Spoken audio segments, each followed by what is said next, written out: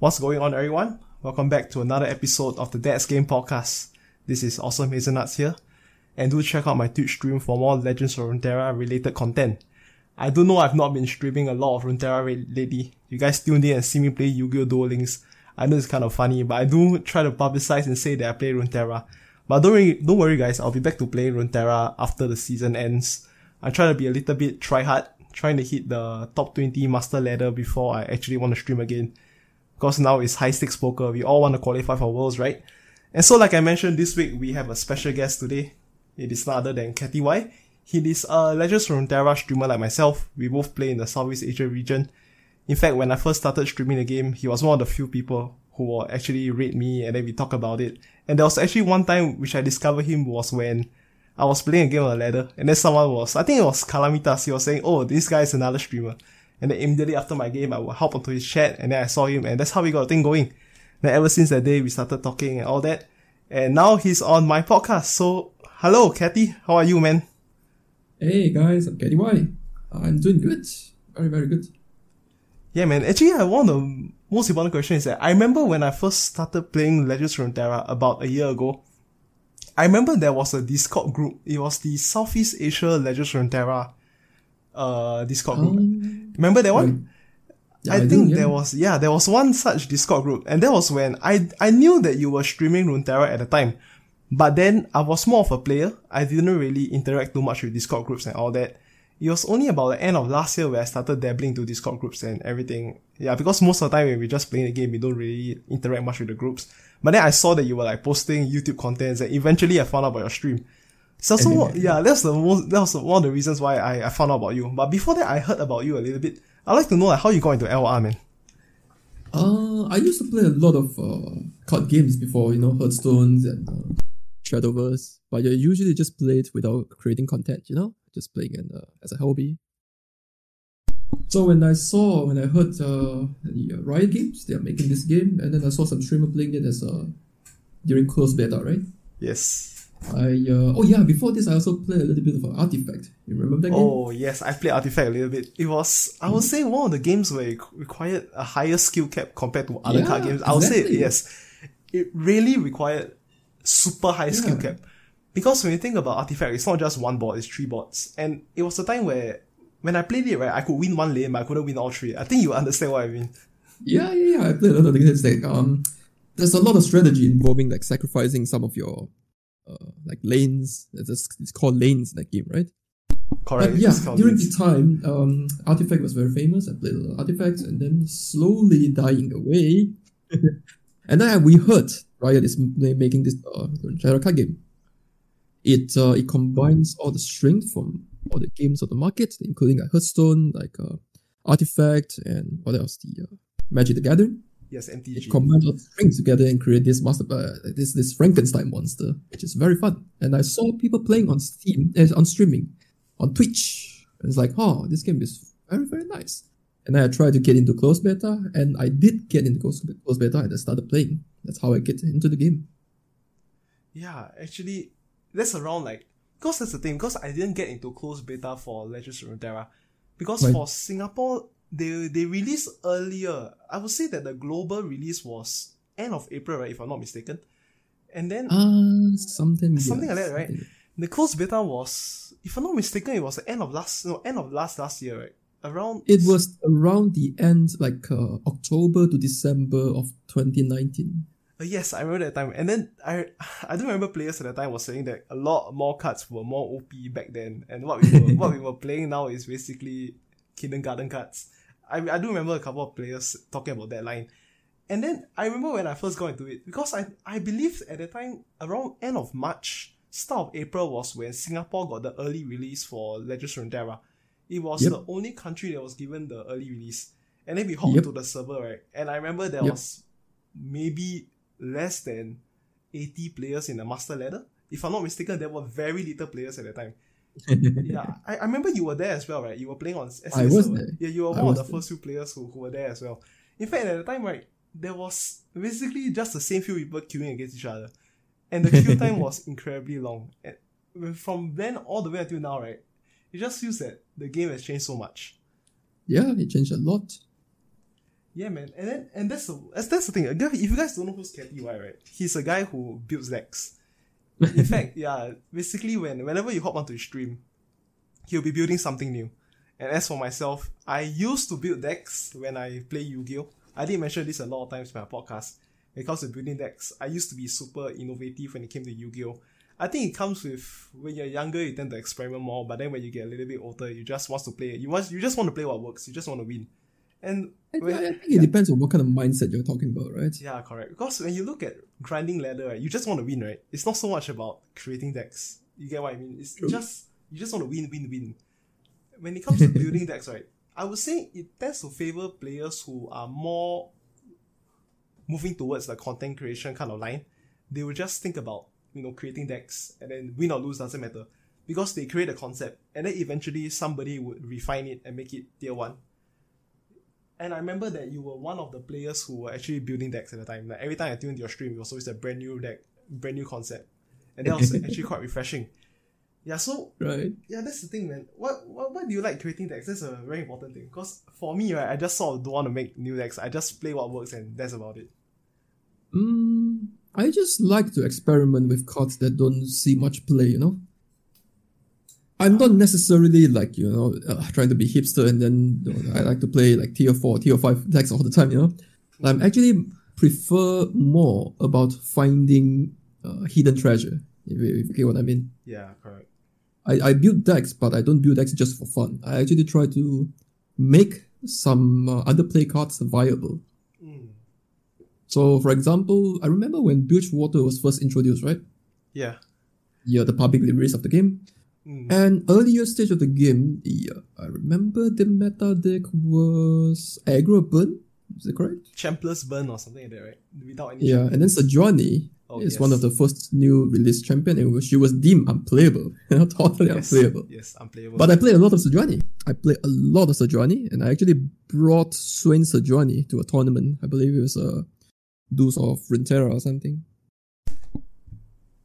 And then after the first balance patch, Sejuani quickly rise into tier 1. What's it called? Sejuani. The Turbo Ash? Sejuani, right? The Misfortune with Sejuani together with Nap, if I'm not mistaken. Something like that. It quickly rose into tier 1 deck. Yeah, became and tier that's 1. what I try to do, play all those underplayed cards, try to make them viable. Yeah, and the funny thing about the Sejuani patch was that it was not only just Turbo Sejuani. I believe that Sejuani started being included into Ash. Because at the time Ash was being played on its own. And then they added Sejuani and they realized that this deck alone could beat every other mid-range deck. And that was it becomes meta mid-range. Yeah, correct. And the thing about Ash is that since 2020 all the way until 2021, right, it was never really overpowered. I would say that as a concept, the entire Ash thing is very balanced. Oh, you mean the mid-range as Sejuani, right? Yeah, the as Sejuani. It felt very balanced. Because when you look at a lot of the decks in the pool, right, it just seems sometimes they're over the top. It's like they're super insane, super crazy. They just blow out and they win. Heimervai basically. Then there's the Darrowing. Yeah. And then, I remember there was one super polarizing deck that dominated everything. If I'm not mistaken, it was... Hold on. Wait, let's not talk about Azir Irelia. We'll talk about that later.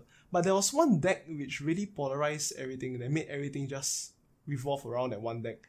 I think it was Ezreal Karma. Which period? Ezreal Karma, around last year.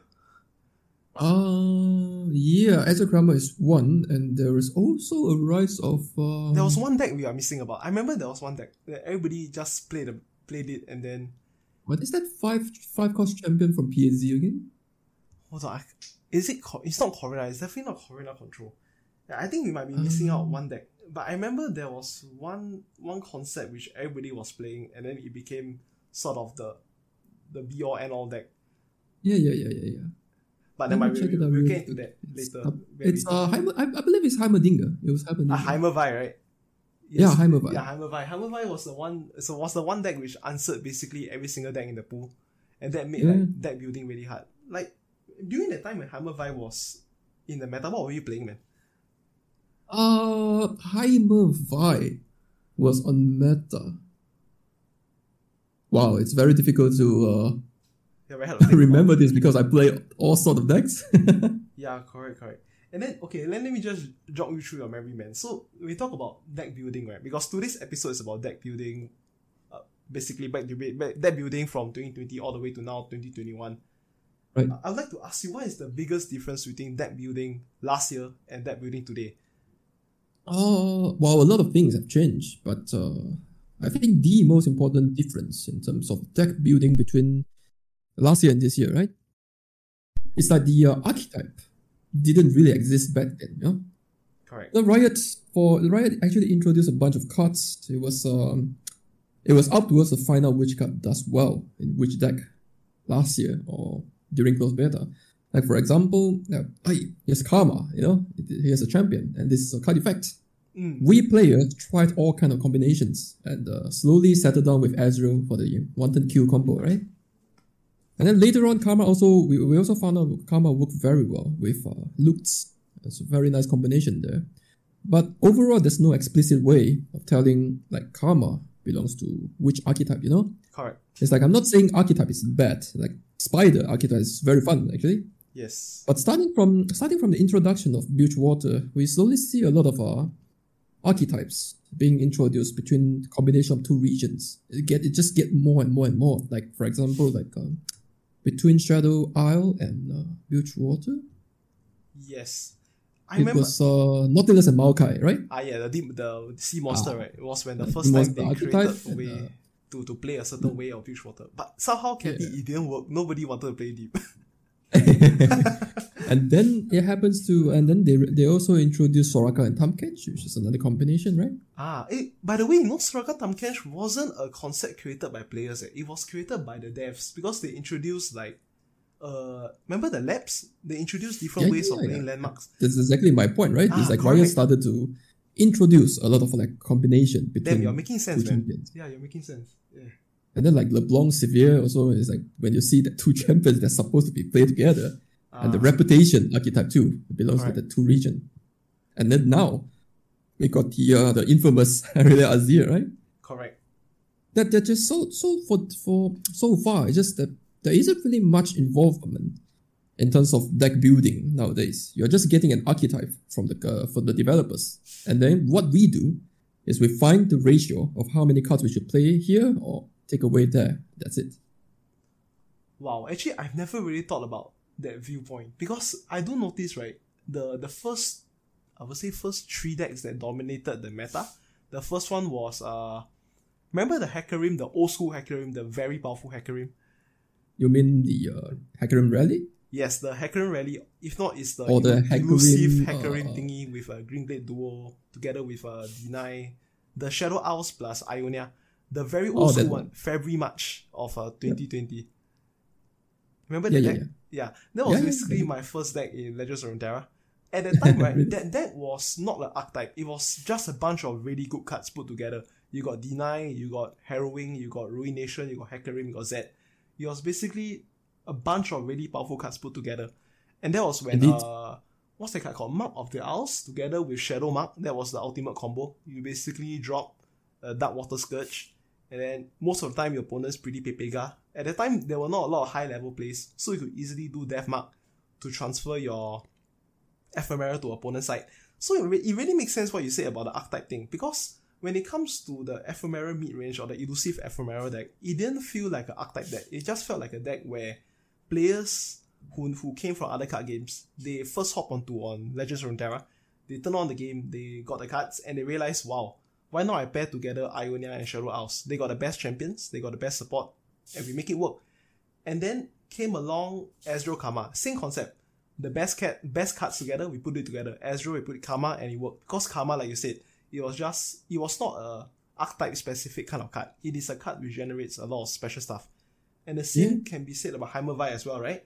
It was just 3 Heimer together with 37 supporting cards. And the deck became basically the strongest deck that ever was.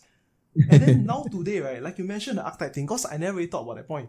The archetype thing is basically Riot create this specific type of cards, basically reputation, and then you just find a way to find the right balance and the deck just sort of work. I believe that the archetype thing is something that they learned, right, after watching Deep fail. because there was a time where Deep was not even played at all, and then they nerfed it to the ground, and now Deep is sort of playable again. But then all of a sudden, the archetype thing that you mentioned, people are starting to run the reputation, and then now there's the king of archetype, which is the Azir Irelia, the token attacks thing. And that's why, the main thing is that the main thing about deck building that has changed is in 2020, right, it felt more natural. It felt like players in the past were putting decks together, making decks. It felt like it's more organic, I would say the word is. Yes, organic. It's like when the developer gave us a lot of cards, they weren't thinking about, they didn't have a plan about, okay, this card is supposed to go with that deck, you know? There wasn't this. There was like introduce a bunch of interesting cards, and then just let the player to explore. Well, it's like in 2021, it's like that kind of feeling is already long gone. What would you say is the expansion that really made the archetype thing go over a whole new level? Which expansion do you think it was? I would say it has a sign actually all the way back to Bilgewater because we have Deep, right? Correct. Although I would say everything goes really, really crazy started from Targon. Yes, Targon, the actually ASO was fine. It was Zoe, right? I think Zoe is the one that really... Yeah, when Zoe started introducing... when Zoe comes in the pool, and then they started to put Zoe together with Lee Sin. Oh boy. Yeah, that's where we started to have top meta decks. It was starting from Lee Sin, and then they introduced the KDA cards, right? And then we have Gohard. Oh boy, Gohard with Feel the Rush. Unfortunately, the other three cards no one plays it. And then it just spiraled all the way down. It spiraled all the way down. Gohard, it gets into the TF, what's it called? The TF Gohard, right? Together with the TF Gohard into TF Feast. TF Feast, oh my gosh. Yeah, those are the problems. It's like, okay, they have a bunch of really, really good cards that belong to each other. They put together. I wouldn't say Gohard, it belongs to this category though. Gohard is a very nice deck building there. Correct. But other than that, it's like Riot introduced this archetype, you play this archetype. Yes. I got a feeling that the Gohard thing, right, was not meant to become the version of Gohard which dominated the meta from December all the way to January. Is it January or February? I think January. I believe that the Gohard, right, was meant to be something like a control-ish kind of playstyle. But then, as you know, as you look at card games, there's always a bunch of players who find a way to optimize decks. And then somehow, players put Twisted Fate and Elise together, and then they put Ledros. It's just basically the same way that they built Ezreal Karma, same way that they built Heimervai. It's just a concept. They put the cards together, eventually players from all over the world find a -1/+1 here and there. And then all of a sudden, we got ourselves a tier 1 deck. Because if you remember Catty, right, when Heimervai was tier 1, there were not a lot of complaints. Because when it comes to Heimervai, the win rate was not crazy. It was basically sitting at 52-53% win rate. It wasn't super polarizing like Heimervai wins every games. Because I do know that you also can feel when you play against a Heimervai, right, sometimes the player doesn't know what he's doing. Then they just go out of spell mana, then they just it's the same thing as Ezreal Karma and Heimervai. Some players will just they never think about the mana, they overcommit, they never think about keeping deny and all that, and they just block and lose. But then when it came to Gohard, right, the Gohard thing was crazy. It was when I started to notice, even myself, even a lot of players that I know, they started saying the same thing. Wow, this game is starting to get boring. Remember that the line just came out when Gohard Gohard became tier 1. It was started with all the KDA cards, I would say. Yeah, correct. And it was like 1 week before seasonals, right? The Gohard thing came out. Yep. And then all of a sudden, together with Feel the Rush, the entire seasonals meta changed to basically Feel the Rush plus a Gohard deck. And I believe that became like the tournament winning lineup for most participants at that time. And that was I would say the beginning of deck building starting to take a back seat when it comes to that. Yeah, I agree. I definitely agree. Because it's whenever there's a really, really strong deck on top meta, on tier 1, right? And if that deck counters a lot of different decks, like straight up just hard counter, it will limit a lot of deck building choice. It will kind of become like the whole meta shaped around that particular deck, like right now, Yeah, but still, there wasn't that much complaint regarding Heimer and Karma Ezreal, and even though like Gohard has small complaint, right? They all have some sort of a similarities, which makes them not as oppressive as something we have right now. Which the first point is that they actually require a lot of skills to play, right? Yes. The skill ceiling is high. You actually need to understand the deck. You also need to understand, we always say that before, but we don't say that anymore right now. The matchup. Right? We don't say that anymore. It's like if you play Aurelia Azir, you just play. You don't care about matchup. You do what you do. Wow. Actually, So if the deck is difficult to pilot, have a lot of rooms of error. And even though if you play perfectly, you won't be like 100% win if you do everything correctly. So that's still okay. And the second thing is the consistency of the deck concept. If it's way too consistent, it's never good. You know? Wow, actually, now that you mentioned about the consistency part and the deck just doing what it does, right? It applies to the two decks which have a high win rate while having a high play rate. TFVs and now Azir Aurelia. Because when you think about TFVs, right, it's just the player jamming a couple of cards and they just win. They don't care who you're facing. They just basically flood the board and just win. And then some players like to argue and say, no, TFVs requires a little bit of skill. You need to think about how to play around this, play around that. But you do have to understand that TFVs, along with Azir Aurelia, you are in the driver's seat. Your opponent has to react to you. And if they can't react, they just lose. And that's why you mentioned the part about the Go Hard together with the Ezreal Karma together with Heimervine. It requires skill cap. It requires you to actually think through what you're going to do to end the game. Because it's cool to spam spells to get minions, spam spells to get infinite advantage. But then when you play those decks, right, sometimes it comes to a point where you're like, oh shit, I ran out of mana, I do not have mana for Deny, and I just lost. And by the way, Notify didn't exist back then. So Deny was the only way of stopping something. And then that's the thing, man. Sometimes you tap out, you just lose. But then when it comes to TFEs, right, because everything costs so little, Burblefish costs 0 mana when it comes to a certain point. TF is infinite draws, and then when TF levels up, sometimes it's just autopilot at that point. Azir Aurelia, like you mentioned, doesn't matter who you're facing. If your opponent doesn't have a way to react to what you're gonna do, you just lose. Every other deck requires some form of interaction. And that's why I say that 2021 deck building and 2020 deck building is really come down to this. Basically the archetype thing. You're just building around a certain number of cards. Yep. So I got one thing to ask you, man. When it comes to that, right, it also falls along the line of I remember when you were building decks or a couple of your streams, and then it came down to this one card which changed everything. It became one full loop where everything just builds around these two cards. I think you know what these two cards are. Would you like to make a guess? I'm not sure about that. Aphelios and Veiled Temple. Oh, during that. Alright. Yeah, I remember that.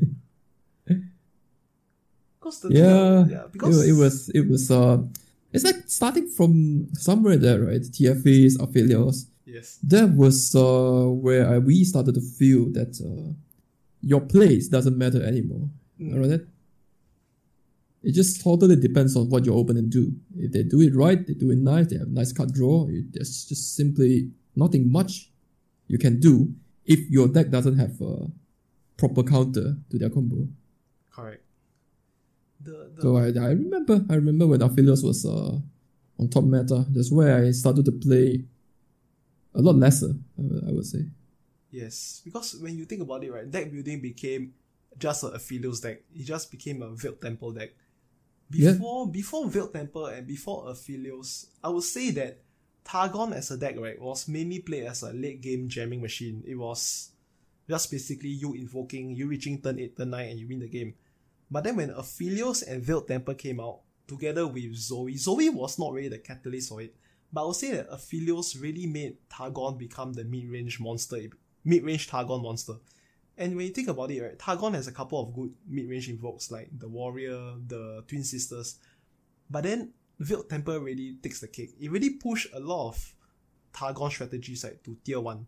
And that was when you build decks, right, people just include 3 Aphelios and 3 Veiled Temple. Yeah. Because Aphelios with Crescendum, right, can just spawn a 2-drop from your deck.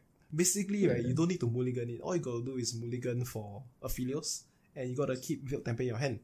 And when it comes to mirror matches, right, it became so ridiculous. Basically, it's just Aphelios versus Aphelios.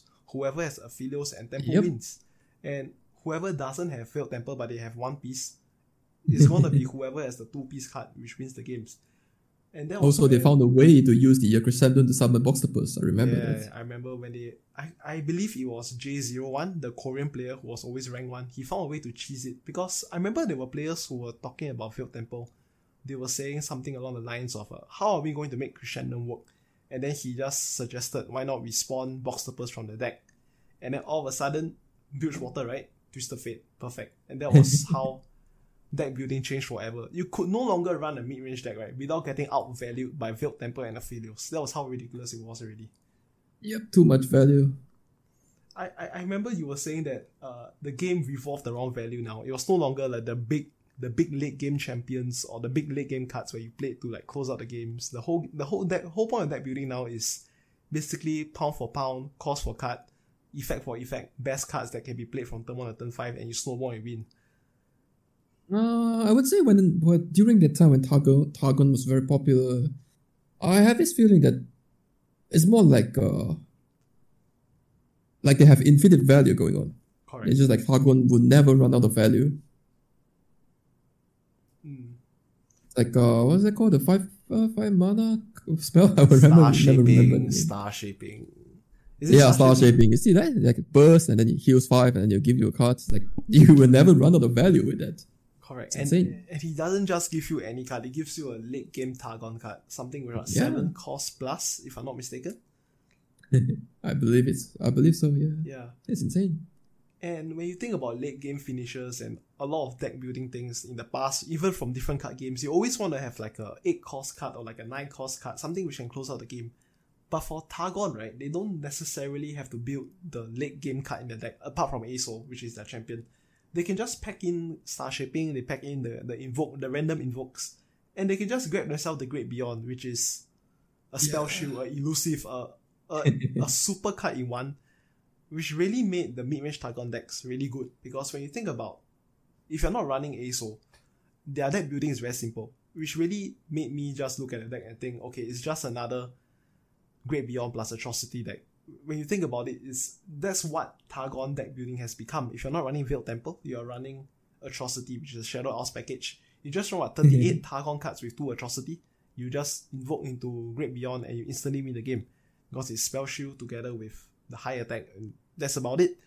And no one really runs like super power late game cards anymore because of the Targon engine. And with now Azir, I realize there's no even a need for late game cards anymore because the cards just spawn out 8 damage, 12 damage with 1 mana. Yeah, at some point, it's like card value doesn't matter anymore. Yeah, that's the thing. So actually, I got one question for you. In your opinion, right, what is the best meta in LOR from last year all the way until now? I think a lot of people will agree that the second patch since Bilgewater launch was the best meta, which is the Sejuani meta. Sejuani meta, right? The one with the most variants. It was Ezreal Twisted Fate as well in the pool. I think so. Yes, that was the meta for a lot of things can be done, and then a lot of tier 2, tier 3 decks that are still very viable. It's like not necessarily like tier 2 means like garbage, you know.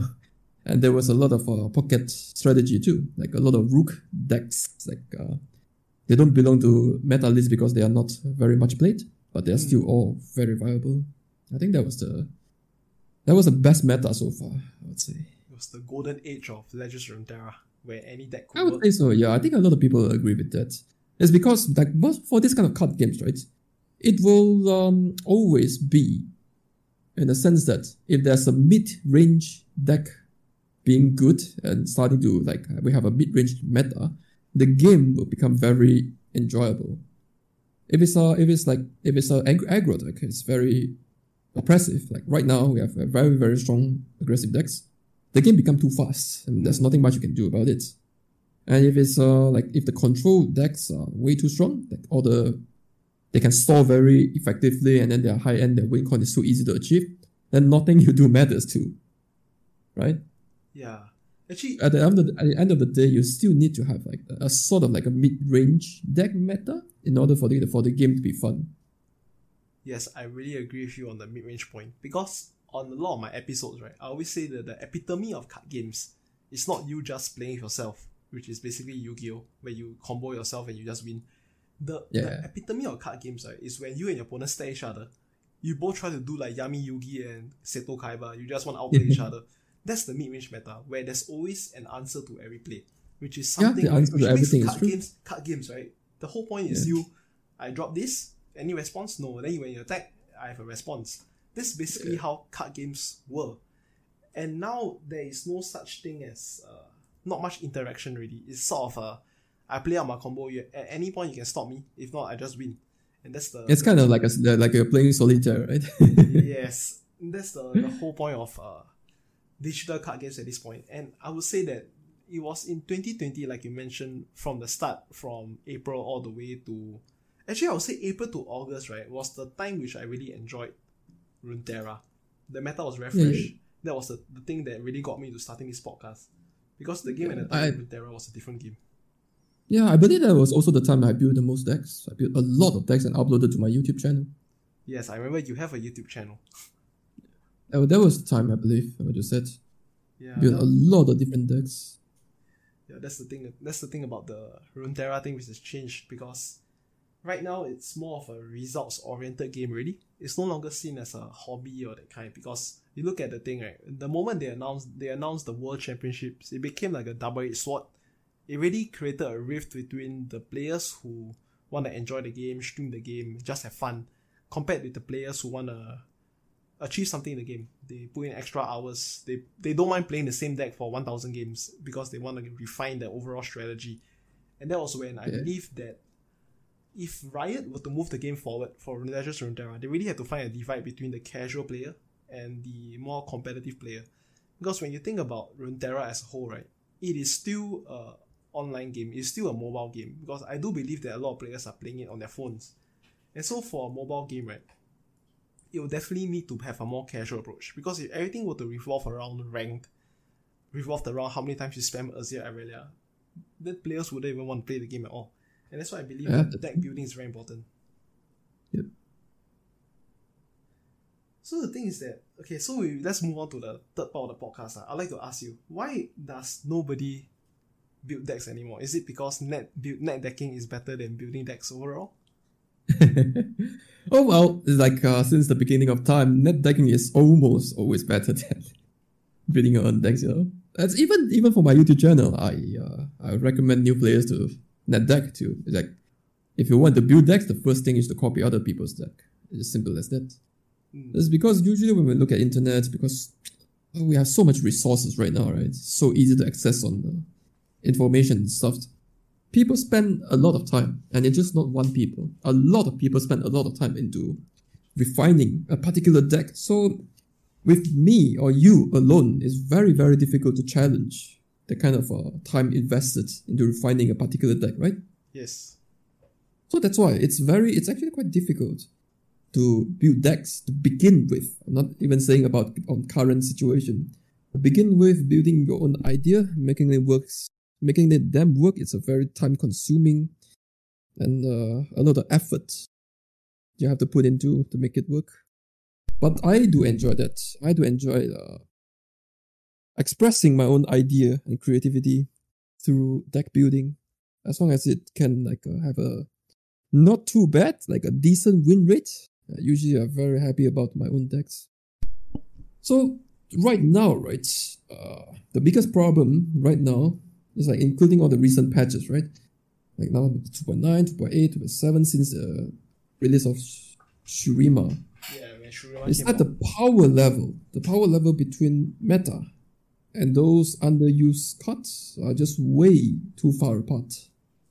So when that happened, right, all the top tier decks, their power level is too strong. And then the tier 2, tier 3, everything, and all the other cards that didn't see play, their power is way too low. You just have no choice. You have no choice but to play those really strong decks. Or you just have to get ready to lose like 8 or 9 out of 10 games. You feel? Yeah, that's very true. Yeah, so that's exactly what's happening right now. I've tried. I'm still, before my hiatus on this game, I still try to play a lot of different concepts, like including like Zillion, and I try a lot of Talia myself. But recently, I actually lost every single one of my games against Irelia Azir. with all those underused cards. I see. Yeah, so players found out that, hey, Aurelia Azir, it's actually overpowered. So let's play more, so we can win more. Simple as that. Yes. So the play rates of Aurelia Azir skyrocketed super high. 55% win rate plus 28% play rate, man. What's that? 55% win rate, 28% play rate. It just Yeah, tells when you there's everything epic, you need right? to know. It's like it kills when this happens. It kills a lot of creative deck building. Yeah.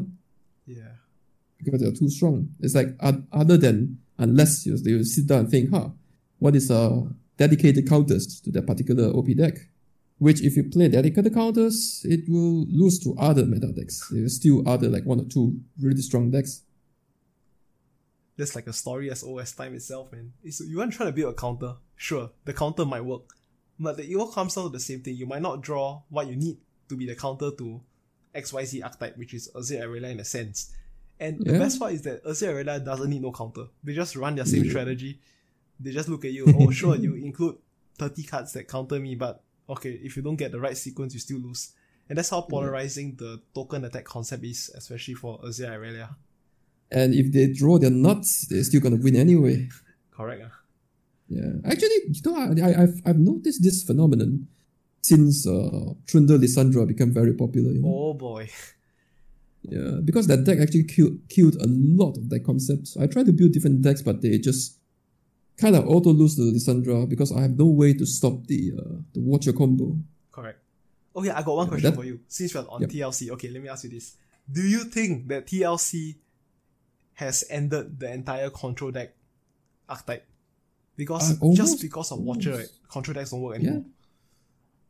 Yeah. I thought about this, I was like, how do I end that combo without like, just rush it down or whatever, I was like, how do I face it? I was going to think about using like a dying with single combat, when the first ephemeral Watcher come down, I can use a single combat to kill it, and then the second 0 cost Watcher come down, I can use like a vengeance or whatever to kill it. Yeah. But it's after I thought about this, why am I doing this? Why am I doing this? Correct. Let's not forget about fading memories as well. Yeah, they can just create more and more and more. That's the whole point, right? About the deck. It just makes control decks look like crap because TLC just runs TLC stuff. It's basically the same deck, right? From Anivia Control all the way to War Mother and then to Feel the Rush. It's basically the same. Like War Mother into Zombie Anivia. Correct. Into the Feel the Rush. Yes. But the thing is that all of them were slower and I would say a little bit more difficult to pilot. Yes, it was way more difficult to pilot. They kill you on turn 10. The Watcher kills you the moment the Watcher comes down because you can't draw a card. Yeah. It's like Feel the Rush, you need 12 mana. You actually need 12 mana. Yes. The War Mother also 12 mana. What else? The Anivia, you actually need to wait until Harrowing, and then you need to set up. You need your Anivia to die, you need Rekindler before that, and then you need some board space. And then for those modern, really strong decks, that usually doesn't require a lot of investment into making a combo works. That's how the Watcher thing works, right? It's just Matron, copy it from your hand, you get a free copy. Your opponent can't stop the ephemeral copy, the game just ends. Yeah, you don't even need to play it out, As long as let's see, you need a Lissandra, which is 2 mana. You have to play her, and then let her level up, and that's it. And that's the investment, Other than that, you just need some cards in your hand. You need a Matron, and then you have Watcher, and that's it. It's as simple as that. Yeah, it's as simple as that, man. Yeah. Okay, let's go to the final part of the podcast. Okay, so for patch 2.9.0, that just came out about Thursday, which is, I think, a couple of days ago. Everybody was expecting a mega patch. They was expecting TLC to get hit, expecting Susan to get hit, aka Nasus Trash. They were thinking that Azir Aurelia definitely is get hit. The deck is 28% win rate, 55% win, 28% play rate, 55% win rate. There's no way that these 3 decks are gonna escape the radar, right? No way, right? And boom, guess what happened? They get buffed. Yeah, they get buffed instead. And they didn't even question the Nasus trash power levels. They never addressed the Watcher just ending the entire control deck concept. And so what are your thoughts on patch 2.9.0, man? Alright, so my thought on this patch. I actually gave it a really long thought about this question. It's like my view, and I also tweeted a very long threads on Twitter as well. A lot of people saw it and shared it as well. Well, I would say like this patch is a really, really good example how people misinterpreted data and statistic. Like for example, you look at two different COVID vaccines, right? Yeah. Like first one, A shows 90% effectiveness, B shows 60%. And then most people jumped right in the conclusion, like saying, oh, of course A is better than B because more effectiveness, you know? Yeah. But that's wrong, because when you look at data, you need to look at a lot of variables into consideration.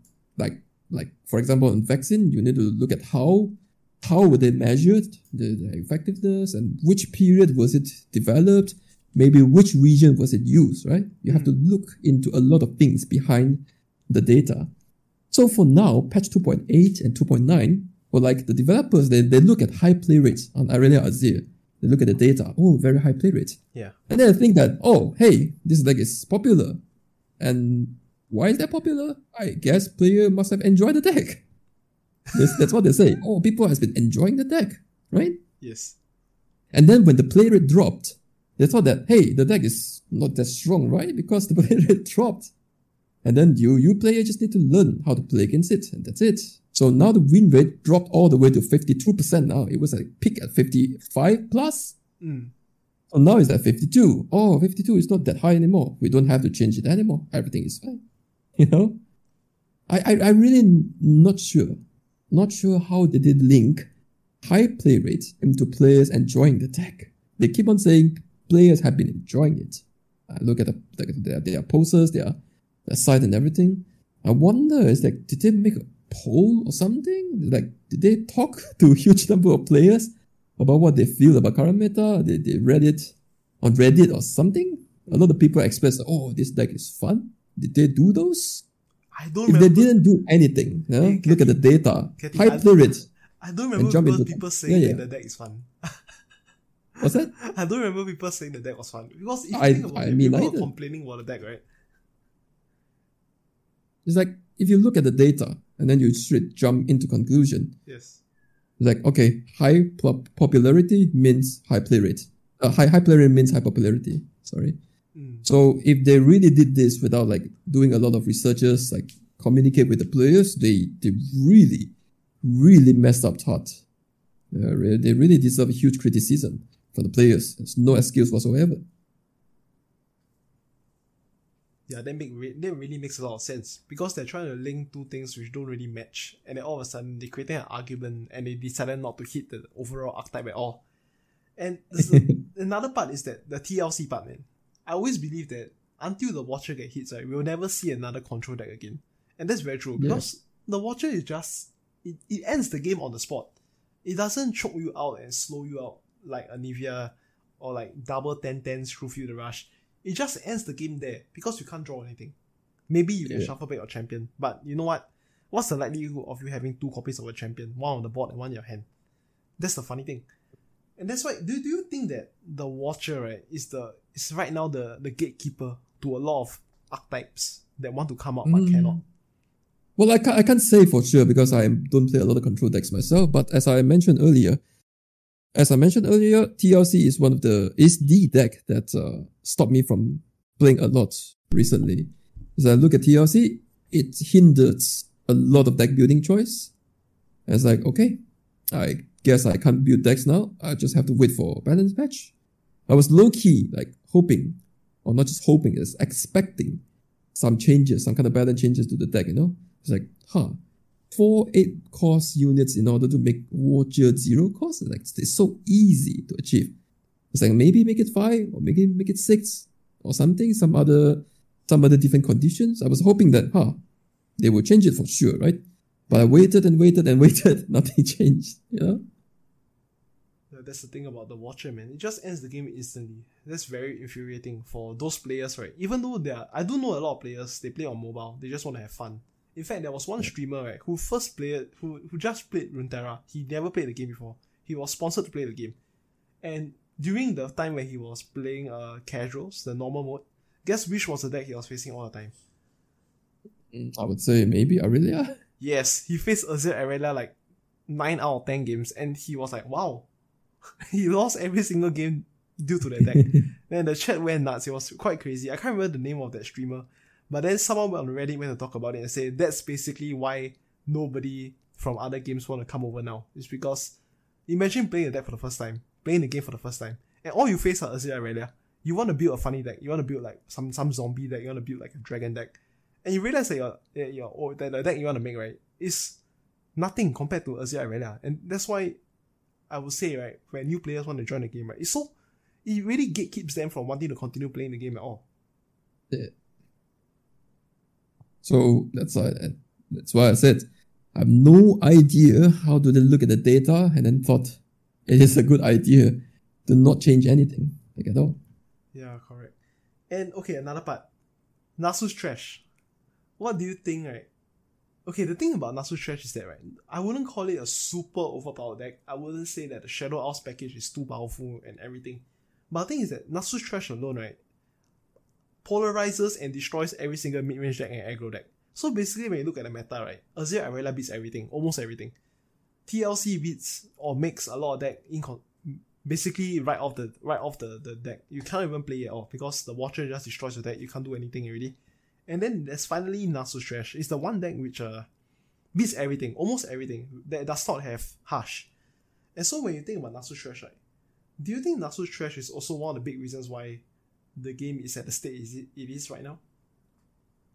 I'm not too sure about that because Nasu's Trash didn't have a lot of popularity, that much popularity before Aurelia Azir came into the picture. Correct. It has some kind of it was strong. It was definitely strong. Definitely tier 1. But it becomes way stronger since Aurelia Azir is on the picture because they get a lot of slay mechanic Correct. To all the tokens. And then Aurelia Azir has no way of stopping the Trash coming, summon the Susan. Nasu's Yes. house. So that's why it becomes so strong.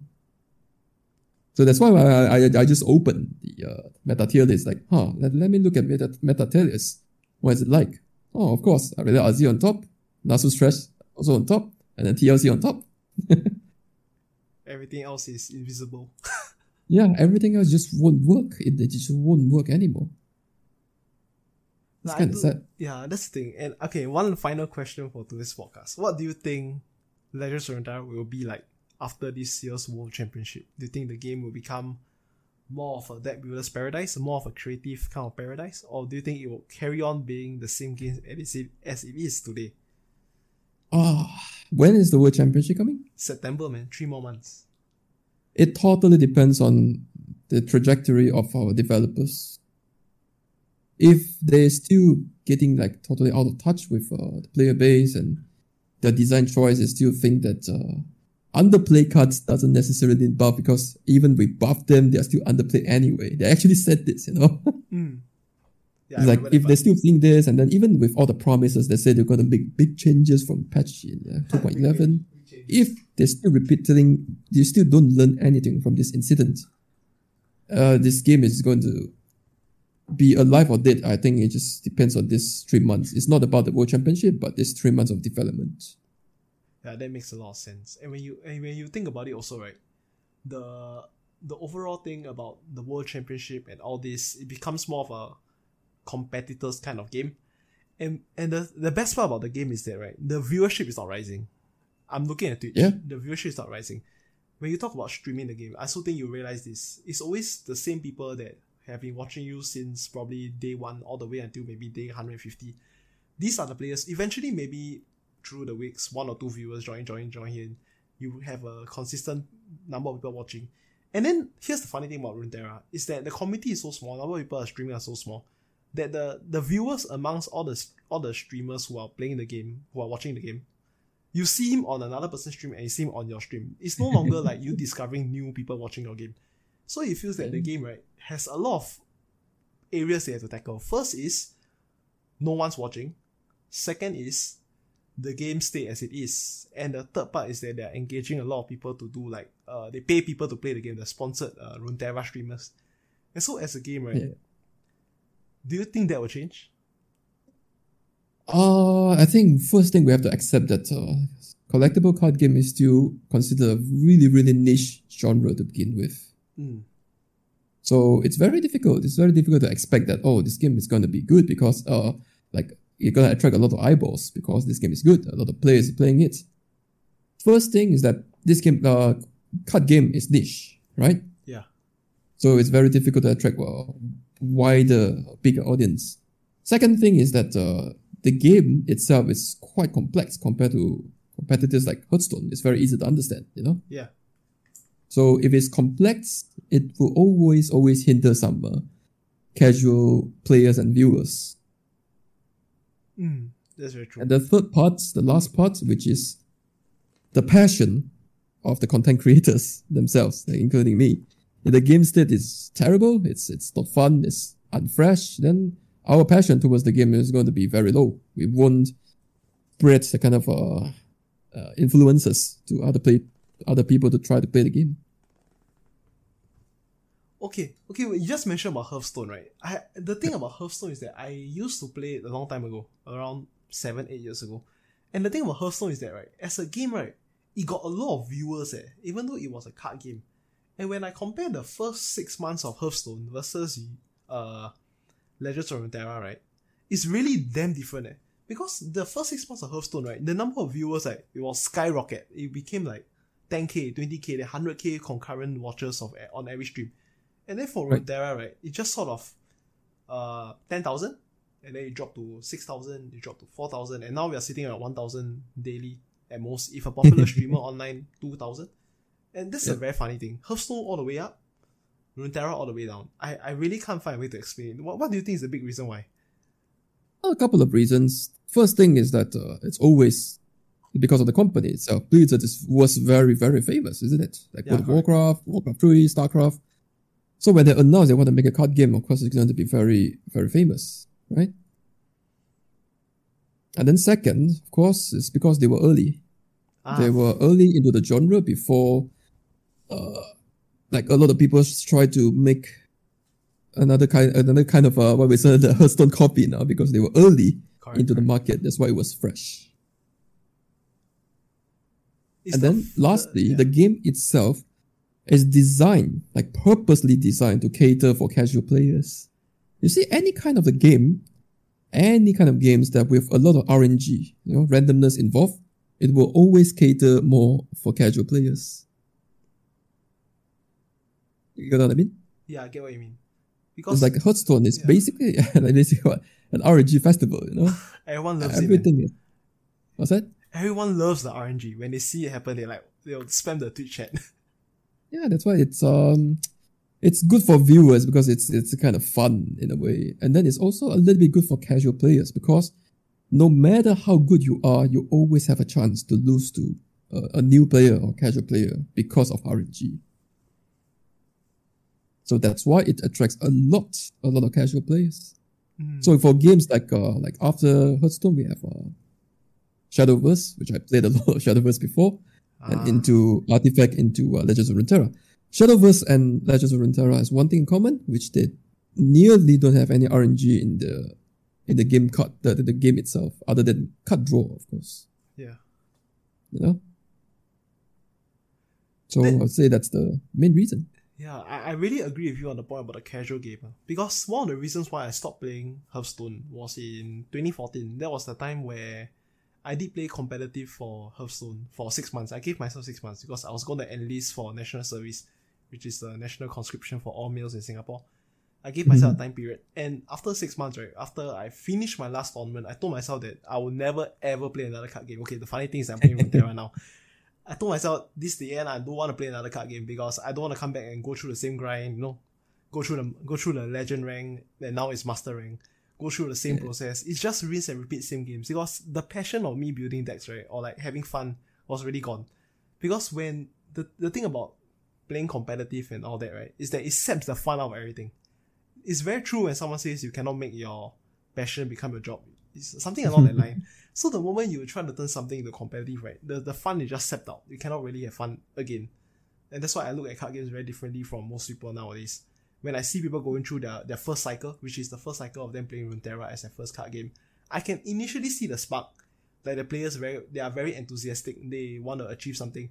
But here I am, looking at them from a lens they already got this experience 10 years ago. I just look at them and I'm thinking, oh boy, you guys are going to go through the same cycle as me. You're going to become very jaded at the end. And so I just keep quiet and let them carry on. I'll give them like support, advice, like tell them keep your head up high, carry on playing. You'll eventually achieve it.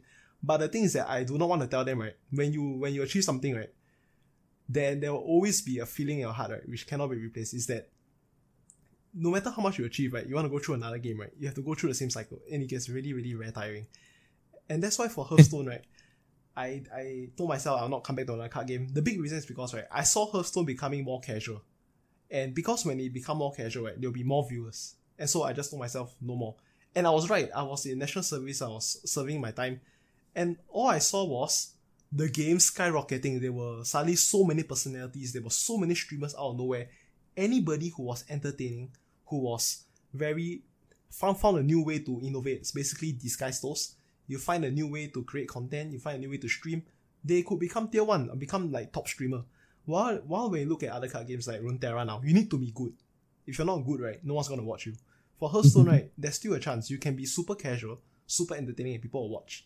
And that's why I say that, I think we both agree that for Runeterra, right, they really have to pick a side of the coin. Either they are going towards more less RNG, more competitive, basically rinse and repeat, you play the same deck 1,000 times, or you go a more casual approach. You really small RNG cards like Yoxaron and all that, Babbling Brook.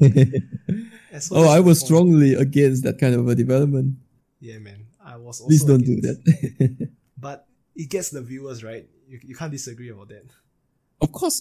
It's just, but you need to. You always, whenever you're doing a business, you always need to understand your audience. Like Hearthstone, understand your audience are always for casuals, you know? Yeah, but the core of Runeterra is different. The core of Runeterra is supposed to make it a little bit more skill intensive. Yeah, Runeterra is quite skill intensive, right, when you think about it. It requires a lot of micro decisions which ultimately impact the entire macro scape of the entire game. Yeah. Alright, man. Hey, do you have any questions for me? Not entirely. If I have any question, I'll PM you. Hey, no problem, man. Hey, thanks so much for joining me in today's podcast, bro. It's my pleasure. Yeah. And if you guys want to check out more of CattyY's stuff, I'll link all his Twitter, his stream, his YouTube channel, everything in the description box, which includes his YouTube channel, his Twitch stream, and all that. Hopefully one day Catty will be back to playing Runeterra again. Can you guys give me a date that you'll be back next match? I'll be back soon enough. Hey, come on, man, play seasonals, man. Gotta grind a bit of rank, get through some gauntlet, and I think you're good to go. I'll think about it. Okay, man. Okay, no problem, man. Alright, guys, that's all I have for today's episode. Thank you so much to CattyY for joining me today. That's all I have for today. I'll see you guys next week, man. And that's Bye-bye. Game.